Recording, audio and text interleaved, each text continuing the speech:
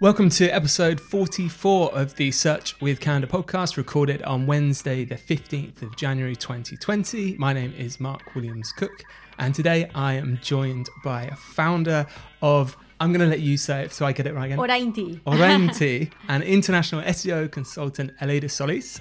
Aleida is actually doing a talk at Search Norwich this evening about developing actionable and impactful SEO audits, and she's been kind enough to give up some more of her time to join me on this podcast and dive into that a little bit more.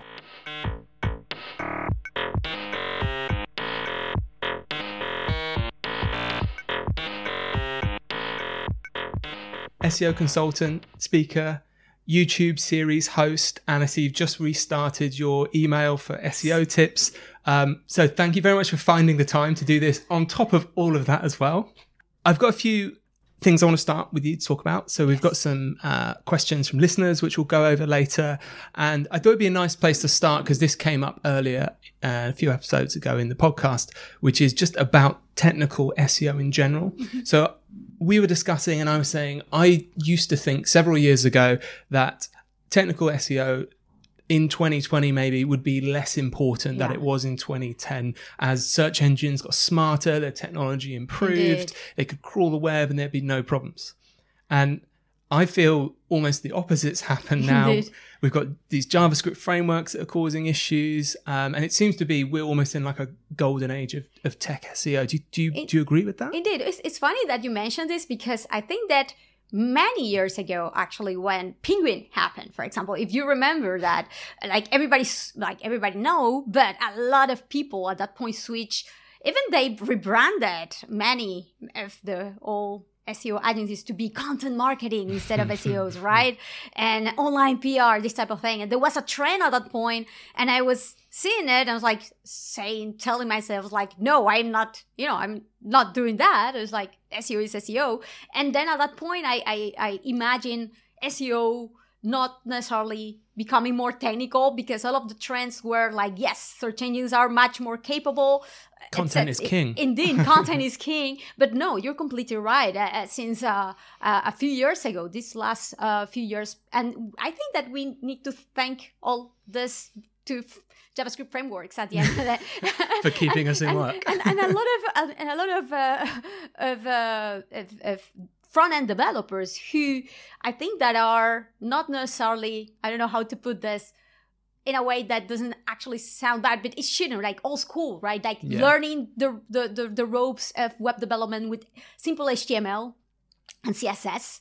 But a lot of people who are learning now end up learning it directly with a JavaScript framework directly, or people who used to work as a backend type of developer that ended up needing also to do the front end, right? So accessibility, unfortunately, is not necessarily some of the top priorities there, right? Or web standards, unfortunately, right? Dragons. But yes, indeed, I think that right now there's a new wave of need of better understanding because of all of this complexity, right? And it's actually becoming more technical. I think not only because of JavaScript and the necessity of understanding how JavaScript frameworks work in order to better advise clients or developers that we work with in case we are in-house specialists to make sure that they are crawlable, indexable, etc. But also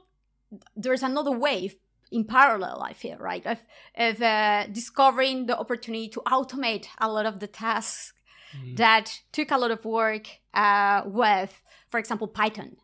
That is, there's a lot of it's buzz really in also fashion now. going on, indeed, of trying to automate a lot with it too. So yes, I see these two trends going on, and it's actually pretty excited because I do really believe that, of course, if we want to be able to keep updated and to be able to advise, you don't need to know how to develop a website from scratch, right, with a JavaScript framework, but it's important that you understand how it works in order to be able to speak and advise and to have a conversation and to validate together and to align your work in a way that is actually relevant and connect with the way that developers work on one hand. And then on the other hand, regarding, learning Python or whatever other language, realistically, JavaScript that you can use to automate stuff. Realistically, for many, it depends a little bit of who your clients are, because if you work for smaller shops, you can do a little bit of everything, and maybe you have more accessibility to do automation yourself, and that they let you to touch a little bit of the code. Unfortunately, for many of us who have clients that are bigger, right, they have their own proper development department, and there's no way I think that any of my clients will allow me to try, at least myself, even if I could, right? But yes, it's good to understand and to identify that there are ways to automate many of the otherwise very difficult to scale tasks. Especially if there's the capacity to do it. Just to interrupt a bit there, you mentioned about working with larger clients with in-house development teams. Yes. And I think probably most SEOs have had the experience where you speak to a stakeholder at a business and talk to them about the value of SEO, and they're like, and you highlight some of the things maybe where they're falling down, and they're like, okay, brilliant, we need to get you in. And then there's that meeting where you're wheeled in to the development team, and this is the SEO, and it's met sometimes with not this is the SEO. It's not like met by rounds of applause sometimes by developers. So do you have any tips on how as technical SEOs we can bridge that gap between developers and kind of win their buy-in and trust in what we're doing, the process? Yes, 100%. I think that it's important to understand, to be willing and open, us as SEOs, to understand what is the workflow, how do they work, why do they work like that, how is the decision making process from a product perspective, because at the end of the day, many of the developers also end up doing what the product manager requests, right, and what they have gotten approval to do and there are resources for. So sometimes it's not because the developer doesn't want to put time on improving, for example, how the navigation is implemented, right? It's because there are so many other requests that end up waiting more for them or are prioritized internally. So I think it's critical that we use this project management type of principles, good practices that are out there in order to, first understand the requirements, the context of how it all works, any restrictions that we don't assume. I think that is a little bit of even the way that we communicate things, right? Oh, there's this issue, or right away I see also you pretty much, I'm sure that you have seen this, or agencies like sending pitches directly saying, no, and you know what, and you have this wrong. Right away. And sometimes we assume too much, and we are not empathic enough to be willing to understand that at some point it's not because they don't know or they don't want to, but sometimes because they are in this organization or platforms where there are a lot of restrictions and boundaries, and there's no way sometimes to do things in the most, or to implement things in the ideal way that we would like from an SEO perspective. So there are always trade-offs, and we need to identify the best possible balance, right? So yes, I think that first, I really believe that all of this starts when we are selling the SEO process to the client, validating that there's a right fit with the client, not for SEO in general, which is of course important, that they are willing to wait, that there are flexibility and capacity to from a technical and content perspective to do things. If they are willing to wait and they can wait to see results, all of those sort of things, but also that the way that we work connects well, or we are willing to align the way that we work well with the way that inside the organization they tend to work. Like, for example, if they launch something, they have sprints of a week, we need to be willing to be able to launch really fast and to coordinate in a way that we can validate in a test environment, like, I don't know, on Tuesday, to make sure that the launching that happened on Thursday will be well validated, and then we crawl again or test again, validate again right after, right? So it's important that we understand how the organization works, why things are the way they are, what have been the trade-offs in the past, that we also are willing to educate, to evangelize. For example, whenever I start with a client where there hasn't been an SEO process at all in the past, I always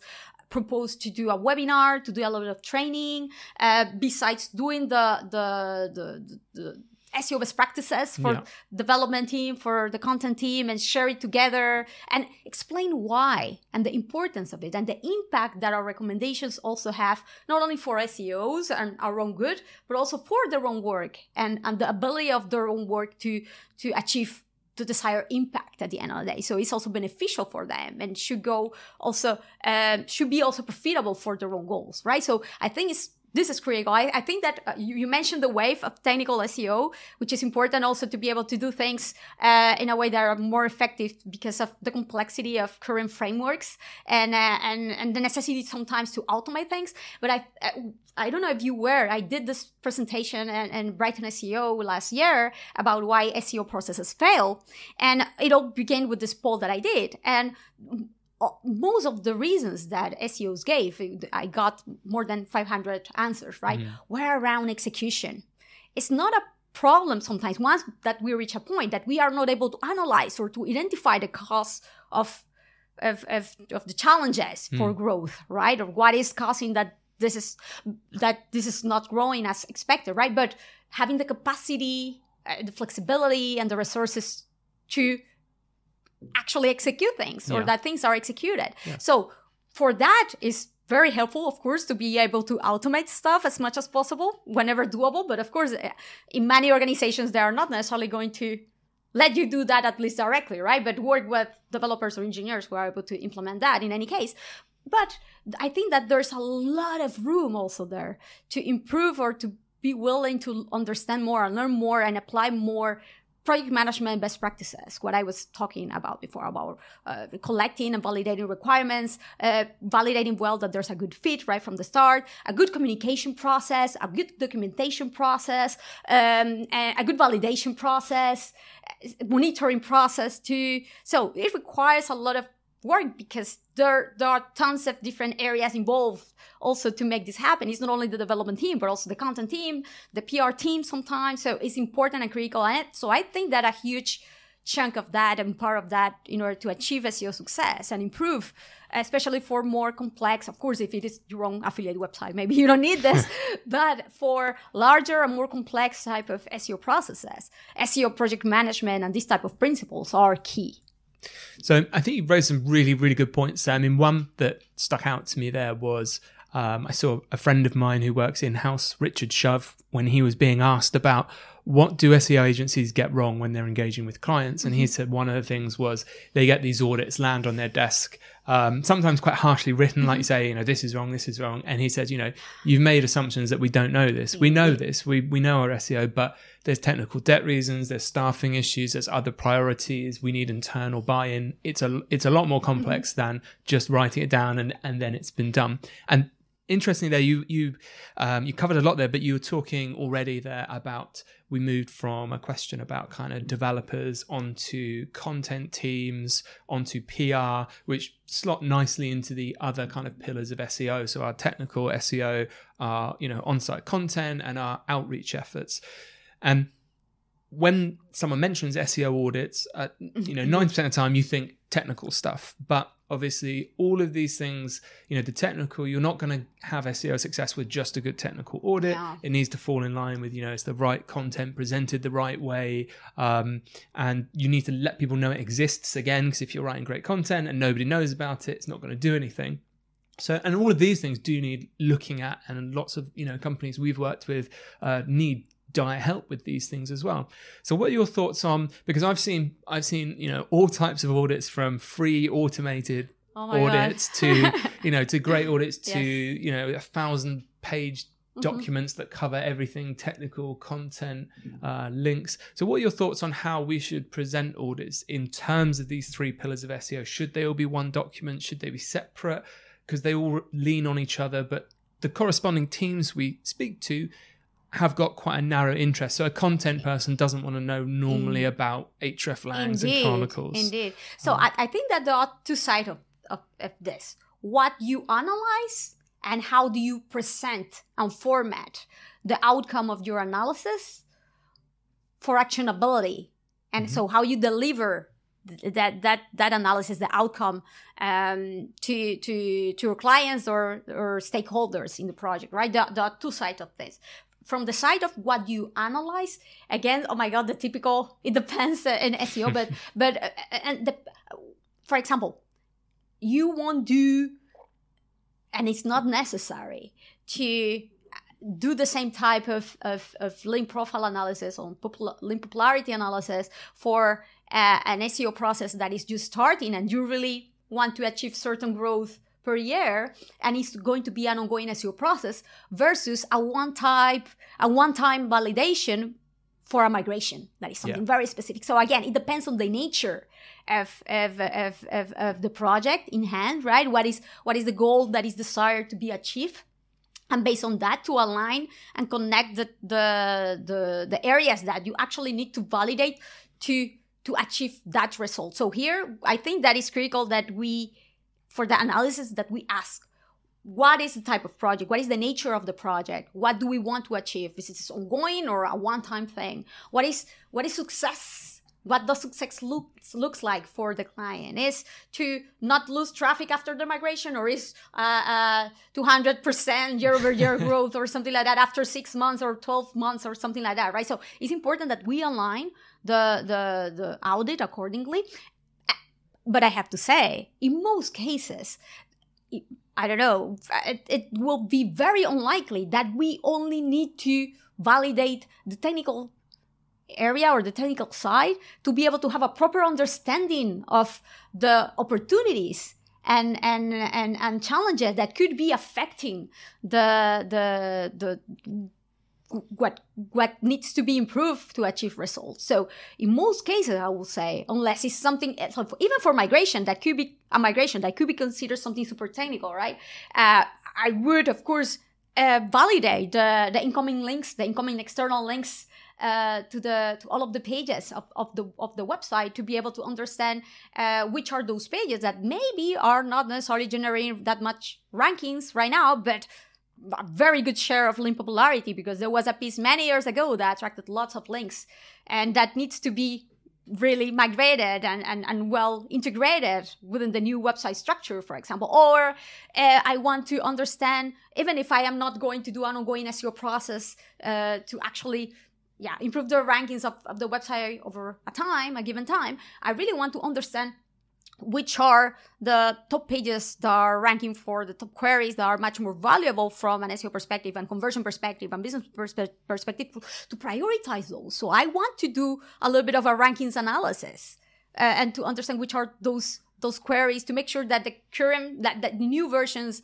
of those pages are as relevant, at least as the current ones. So for those queries, to not lose on relevance for them, and to be able to keep those rankings too. So you see, so even for something that could be considered technical, it's important to analyze the link profile, the current rankings, etc. So I will say it's important to understand the context of the reason and the reason why the website is not being able to achieve the desired results in rankings. And in most cases, that means not only to analyze the technical side of it, but also the content, but also the links, and to tie them all together. And I think that this is also critical in order to prioritize. Because, for example, let's imagine maybe the client says, look, these recommendations are great, I agree, but I have no capacity, and this has happened to me in the past, to do any redirects or to touch redirects in the next following 6 months because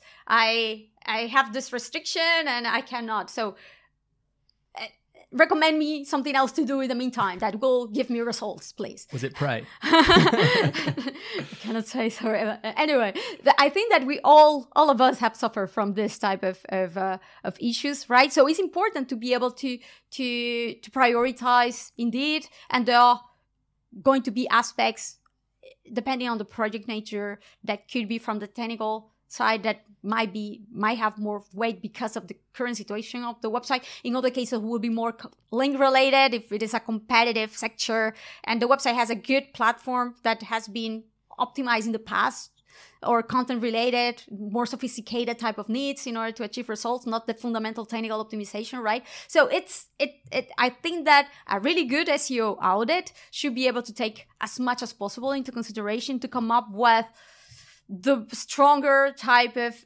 a more complete analysis based on the website own specific situation, and to be able to prioritize accordingly and to have more options to prioritize from based on the business needs.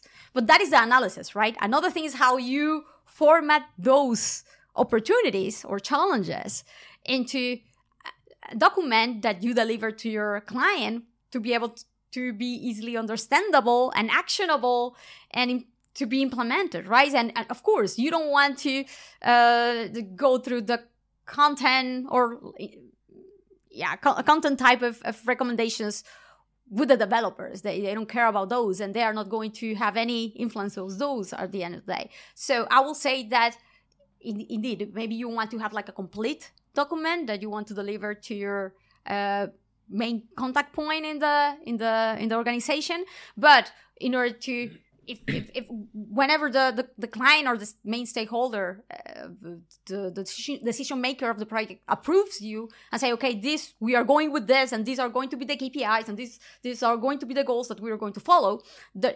In the next steps, you really want to split those based on the people that you are going to be actually talking about, and with the copywriters or the content writers and in charge, you are going to share only the content related recommendations and actions, and share them to go through them and to clarify any doubts and to set an action plan with them for them. But you are not going to likely want to share them, and I do believe that split is important at that point. The same with the development type of or technical type of recommendations with the development team. You don't want to mix the content ones there. Why they will need to end up having like a 100 pages documents if they can have a 25 one that have actually the actual things that they need to do, right? So yes, indeed. I think that at that point, as an outcome, with each specific area, it's good to have this split, indeed.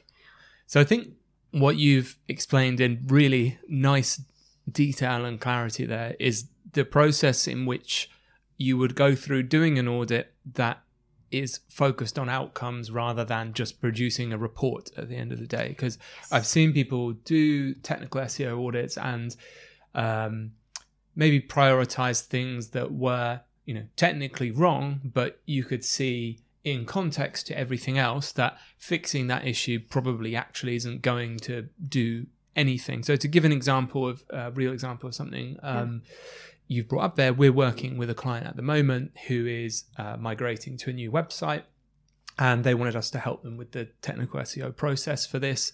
And the new website, if you look at it on its own, is technically sound. But one of the things we picked up is a lot of their traffic comes from a specific kind of how-to section on their site, which is in the main menu, and everything's linked like one click from the homepage. And in the new proposed site, this would be kind of like 3 or 4 clicks away. So we brought it up to them that, well, a lot of your traffic's coming from this, and even if we redirect everything, because these pages will be kind of deeper in the hierarchy, they won't be as important. So that would risk the traffic there. So I think that's a good example of how you have to overlay technical considerations, like you say, in context with all the other things to come out with good decisions. I do believe that is super critical and important to be able to prioritize because of this, right? Because there are nice to haves. There are so many nice to have, and to have like the perfectly optimized website, we will never end, I think, in order to achieve that, right? But there are other things, there are certain aspects that definitely need to be done as soon as possible to actually be able to see the results. And indeed, I do believe that in most cases, well, we can ask our client, what do you consider to be the outcome? Why do you hire me, right? Like, what is the outcome of the SEO audit that you want? Is a document, or to be the input or the driver of that SEO process that will achieve results, right? And so for me, having an audit, and this is the thing, right? There's some audits that will be 100 pages, but will be full of blah, blah, blah, and 3 actionable activities that will make the change, will do all the change or most of the change, will be the ones that will move the needle of traffic to that website. So what do you add me all of this 90 validations that you have done that I don't need to do anything about, or I won anyway because they are trivial for my growth, right? So give me those 3. And for me, given 20 pages outcome, if with these 20 pages the results are going to be achieved, give it. I mean, I don't know why the length of the document should be something, or a KPI or a goal or something like that, right? Especially if we know that there is a need to see results fast, or if there has been a loss of traffic and the website really wants to change the trend right away. So why you will waste a month going through every single validation possible just to put together a document that will be 100 pages if you actually will end up only applying for that particular case to change the trend what can be explained in 20, right? Something like that. So for me, it's about achieving the results at the end, to be practical from that sense. And then, of course, being able to prioritize well what you add in those 20, and in a way that is actually easy to implement and is doable and is feasible for the website. So prioritizing based on the impact and also the complexity of the action is critical too. And that can only happen with a proper understanding of the organization and the business, right? Automatically is undoable. Well, I guess there's technical complexity and there's political complexity, and of course, if it depends on people and decision making of the people and approval of the people for resources, all of this, it depends. It will be much more harder to completely automate at any point. Yeah. So one thing we haven't touched on much is, I feel, as you've kind of said earlier, that tools we use for SEO have become more important over the years, because I think SEO has got in some ways harder, and with more competition between SEOs, it's about how quickly and effectively we can complete a task. So I think that's one of the things I notice sometimes when I look at people starting SEO and people who've been doing it longer, that they may do the same job, but someone with more experience or with a tool can do so much more a lot quicker. So what kind of tools do you use in your audit process? Are you using kind of off the shelf stuff we've got? Have you got any of your own kind of sheets and scripts? What does the toolbox look like? Yeah, I do a lot of mix and always try to have at least a couple of different data sources for the same type of analysis or validation, just to be able to verify if the outcome is correct, or at least it's aligned, because it's very unlikely that it will be 100% the same, right? And this is something that we need to embrace in SEO. We cannot, because I have also seen people going overly crazy regarding, oh my God, but the positions are personalized, and the report here says that it's in position 1, but realistically, if I search with this IP from this country, it's not position 1, but position 2nd. And yes, and there are ads in this location. There are no ads here, and there are maps in this one. And there's a knowledge graph here, so the impact, whatever. Like, we cannot try. I think it's the effort doesn't pay off to try to be 100% accurate, because it's almost impossible at this point because of the personalization of the whole, what is actually shown by Google, right? But then at the end of the day, I think that always having different data sources and also to try to achieve that the trends should be correlated of course, and consistency among different data sources. So, for example, for keyword research, I really like to use SEMrush and Systrix, and competition analysis. I use them both too.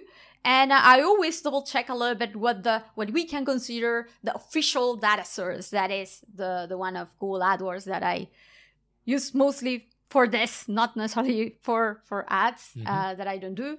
And then for technical optimization and content analysis, I use Bodify. I use Write.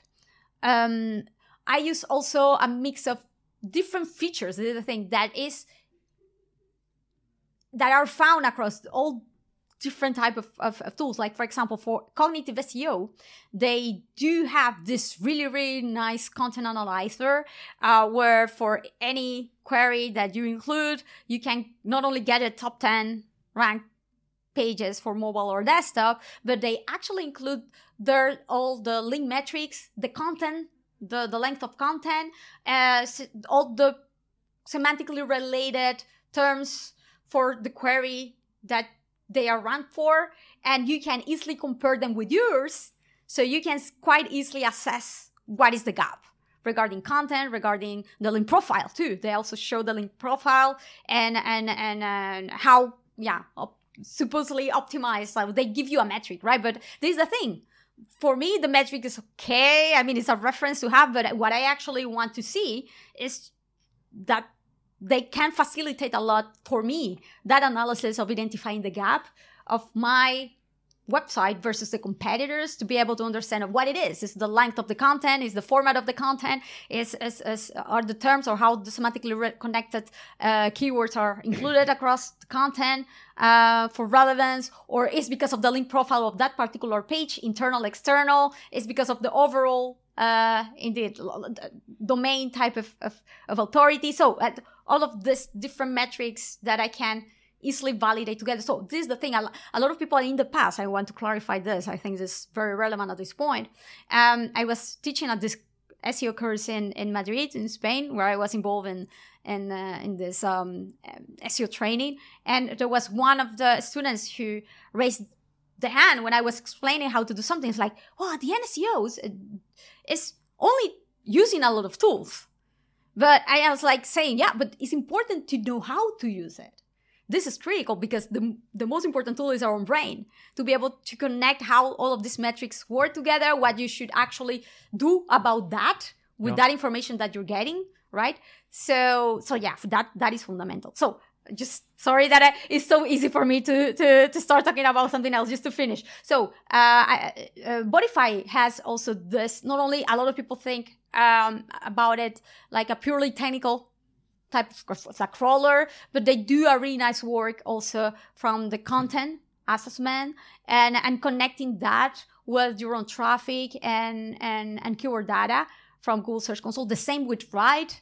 And I love also with Write that the way that these metrics are displayed, so you can put them in context again. So it's, this page has thin content issues or content duplication issues across all of these others, but which is the one that is actually attracting traffic, right? What is the one that has most of the external links going to? So I love this integration of data from different data sources, external tools, all put together to be able to assess and say which is the one that should be actually the canonical one that I should keep, right? So that facilitates a lot of decision making and optimization process. So Write, I love how they connect all the data for that. So yeah, for technical optimization, I use them both. And then for run tracking and monitoring, I use also a couple, especially SEO Monitor, that is great because they show the evolution for a given set of keywords, also putting into consideration your competitors. And you can also connect Google Analytics and Google Search Console to be able to see also the impact on traffic. And they do this, they have this really nice search features tracking, so you can easily see connected with your ranking fluctuations whenever you have dropped on a search feature. So for example, you had like, I don't know, you were shown with a video result or thumbnail, and you are not anymore, or you drop from the carousel. So you can see that all of that historical data in a really nice way. And also you can put that easily in context there with your competitors. So you can see the share of visibility for any group of terms in mobile and desktop versus your competitors. And they have also this feature for projections that is actually pretty nice, that you need to use careful, of course, as usual, but it's also nice to have there. And then Run Ranger, what they do pretty well, just to finish, sorry. Go. They do have this really, really nice integration. Now that I have been playing much more with YouTube, with all of the search features, and the way that they are able to tell you, for example, your specific ranking fluctuations inside the carousel. The video carousel. Yep. It's really nice. And then you understand how, for example, freshness has an impact for a page that has an okay. And you can do that, for example, if it is for video purposes, you can connect your website, you can tie your website with your own YouTube channel, so you can see in the same report those the fluctuations of your own website versus your YouTube channel in case you have your video in both, right? And see what is the weight of one or the other, for example. So, and they also have this search features tool, for example, that tells you which is the rankings of most of the pages that are included in the as a feature snippet, for example. So they have all of this sort of little. This is the thing, the functionalities that can be found in some tools like Run Ranger, for example. Even if they are Run Tracker, it's hard to find in others, and vice versa, right? Sometimes I find this very nice little features in some tools. That is why I need to have many tools, because instead of having one that has it all, I have seen that unfortunately there's no specific one that has it all and is the best for everything, right? I need to have different ones for each. And then I realize I haven't said anything for link analysis. Sorry. Cognitive SEO. Cognitive SEO, they work with Majestic link data. And they have these amazingly beautiful, well-segmented reports that facilitate analysis so much. And you can import your own links too from Google Search Console, from Ahrefs, SEMrush, any other link data source there, and consolidate them all together. And they really facilitate to identify link spam and unnatural patterns. And you can also compare them rather easily with your competitors too, from every type of metric or segmentation that you want to do. Wow. A lot of tools. A lot of tools. I think the takeaway there is I'm a tool addict. is not to get kind of too committed to any one tool, to use tools that do the same thing to validate the data you're getting, to use multiple data sets from analytics, from Search Console, if you can, with those tools as well, to help you give other context as well. And I found personally, I used to start to, in their kind of birth, a tool would set out to do one thing, and then it would get popular, and then they would add on and on and on and on. Yes. So you've got some tools that do one thing really well, indeed, but they have other features that aren't so great. So I tend to still use sets of tools like, I won't name anyone, but there's tools that I use for a specific task, and they've got 20 other features, and I ignore them because when you compare them to the leaders in that field, they're not. But this is the thing, I have this feeling, and I can understand from a decision-making perspective, also if I was their business owner, right, that they need to grow somehow, and then they realize that they don't want to have all the eggs in a single bag too, etc. But at the end of the day, this is how they were born, and this is in some cases many of the, if they started as a keyword research tool, that is the strongest where they are for, right? If now they have links, they have all of this,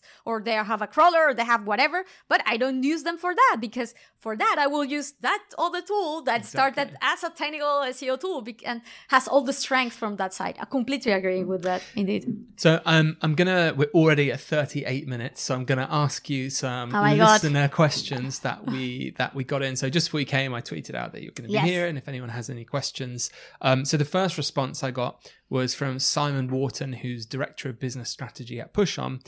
And he says, Aleda's my favorite ever SEO speaker. The quality of her presentations and the sheer volume of knowledge she shares is overwhelming. he didn't actually have a question. Thank you very much. That's so kind. He just wanted to say that, so I thought I'd share it with you. Thank you very much. Nice. No, that's so kind. Sometimes, I really do appreciate when people says something like this, because made me keep pushing. As you say, I have so much going on that it's difficult. We have got some actual questions though. So actually related to what you were just talking about kind of toxic backlinks. So from Twitter, Casey Moore said, are the automated tools on site audits to reduce toxic backlinks effective? Well, I have to say, they can really facilitate at the end of the day the identification, segmentation of the patterns, because at the end of the day, it's about that. It's patterns that are definitely that those links are not natural, right? And indeed, a few of these tools do really a nice work identifying those patterns. If they are all coming from websites that are not of the best quality nature, if they are all linked together or have only links within their content, or they are coming from the same IP classes, things like that, right? So yes, they can, I will say, accelerate the analysis a lot. That doesn't mean that you shouldn't validate the outcome of that. So I shouldn't just copy and paste them all straight into the disavow. Oh my God, no! You can end up, this is very, very funny, but you can end up disavowing a lot of links of websites that are completely okay and are actually completely spontaneous and natural, and shouldn't be disavowed. I get why people get a little bit, stress and super scared of this, because you tend to disavow when you're not in a good position, of course. But at the end of the day, we need to, we need to take this or see this from a reasonable perspective. If the share of these links are 1% of your total share of links, if 99% of your links are okay and are this, and there are people asking me sometimes, oh, Aleida, but I have these links from China. Should I disavow them? Why do I have links from China? It's like, it's like, oh my God, really? It's like if you were disavowing every single links that don't come from your own language, you will end up disavowing, I don't know, really good, high quality ones that at some point may have found your content really useful, right? And they endorse your content because of that. So yeah, at the end of the day, use the tools. They can accelerate a lot of the work, but please validate, double check that what they have actually found is correct. And most of these tools anyway, I think that they warn about it, and they will show, and they will allow you to reclassify the links. So you are able to have your final list of actual spammy links that you have been able to validate within their own interface. Yeah. Cool. I think it is important. One thing, a couple of things I've heard recently, well, earlier last year, I didn't actually know was, this might be helpful for people listening, that if you do disavow links and then you update the disavow file, you can undisavow links, which I didn't know originally when they spoke about the disavow tool. It sounded like once they're gone, they're gone. Yeah, gone. The other thing that I don't really have a conclusion on, I spoke about it actually in the last episode when someone was talking about links, because my view has always been I rarely use the disavow tool, because the theory was, from what Google was saying, was if we identify spammy links, we will discount them. Okay, we won't count them, but we won't apply like a negative for that. But so my theory was, well, if Google knows the links are bad, it's going to be discounting them. Therefore, if I discount links that may not be great, but Google hasn't classified as spammy, that's actually going to retract from my link profile. So it's only unless I've got a penalty or something, like a potential negative. But then I updated my thinking, because I've seen Google a couple of times now say, and both these things, they're not contradictory, which is they take into account your whole link profile. So there'll be a set of links which they may give you credit for, which look low quality. But then if you keep getting lots and lots of low quality links, they may reassess those, and on a probability nature say, actually, these are probably intentionally bad, and then you may suddenly lose value from a lot of those links, and that's that were taken into consideration at some point, because there was not this volume Exactly, and factor it'd be going interesting on. because I don't think that's not going to get flagged as like a penalty in Search Console, but you will most likely see a dip in ranking. So I'm still, like you said, it's a real case by case basis, and using those tools just to highlight, what percentage and are they growing and where they're coming from, and if they are Chinese links, get someone to read what the anchor text is. Maybe it's a good thing. So lastly, I've got two other questions for you. I'm going to combine them into one question because I think they overlap a lot. Okay. So again, from Twitter, we had Lyndon NA. I don't know a lot about Lyndon. I talked to him a fair bit. He has a Darth Vader avatar. He asked a whole bunch of questions, but I picked this one out. He said, are there any reliable or effective shortcuts for quick overviews in terms of audits? And I think it would be worth listening to through LinkedIn. We got one other question I think relates to this. So this is from Ryan Roberts, who's the SEO lead at Zazzle Media. And he said, I'd be interested to know if a leader goes into an audit with a preconception of what the potential issues are based on things like the industry or the platform and your history of dealing with similar sites? Or is it always just let the audit process tell all? Well, really good questions, and indeed they overlay at the end of the day. Of course, if a website from, I don't know, the casino or poker type of sectors come to you, I will right away go and check the link profile of those websites, even if I am not a link builder myself, right? From if these are very old schools from, I don't know, certain industries, more or less which are the main challenges that this particular industry suffer from, right? Like cannabis website because of the recent Google updates targeting certain topics to the related type of principles, etc. So yes, I think that, of course, it wouldn't be fair to say I don't have any preconception when a website comes to me, but I try to keep an open mind, right? Because unfortunately, sometimes there are just coincidences out there. So just to give you an example, I was helping yesterday with a migration that hopefully goes well because it's well validated, yes. But if not, imagine it's at the same time that the latest Google update.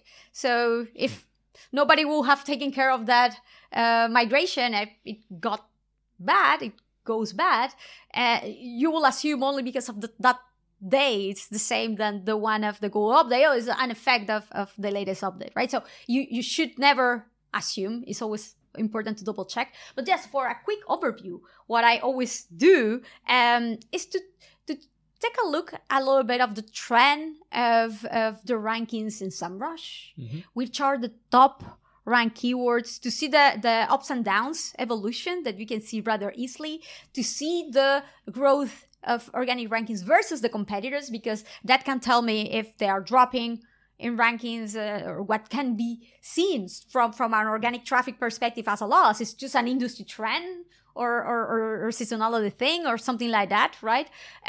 Just to double check things and to see the evolution of which could be the site. And then I check also in SEMrush the queries that are being ranked and which are the pages that are ranking, because sometimes, and there is a thing, the website is so powerful and so authoritative that it's not that they are losing traffic like crazy, right? They are still ranking for some important keywords, but then you realize that the pages that are ranking for them are not the correct ones. There are a lot of cannibalization issues between different pages that are not necessarily consistent, the ones that should be actually ranking for those queries. So I think that a lot can be, as a quick overview, can be identified and said very quickly by seeing the rankings of those websites, the overall, not only if they are ranking well in the top position for top queries, but how they are doing that, with which pages, the trend of those rankings. And of course, a little crawl with Screaming Frog, never heard. Everybody, just to double check, if you give me, and I have done these site audits, live site audits in the past at PopCon, for example, they are very common in the last few years. I have done those. So the typical thing that I have open is SEMrush in one screen and the other Screaming Frog. Yeah. Crawl very quick, like this with one it's really window. good, the instant feedback. I mean, I've done that on phone calls before when people have phoned to talk to me about SEO, and as soon as they've said the website, I'll start a crawl so I can see during the conversation with them about what's going on. Yeah, so these two I will say to double check. Ada, thank you so much. There is a lot there for people to pick through, I think. Thank you so much for your time. I really appreciate it. Look forward to hearing your talk this evening. Thank you for the opportunity. And I'm sorry if I end up, oh my God, talking too much, because I tend to. It's brilliant. It's what people are here for. So we will be back with episode 45 next Monday, which will be the 27th of January.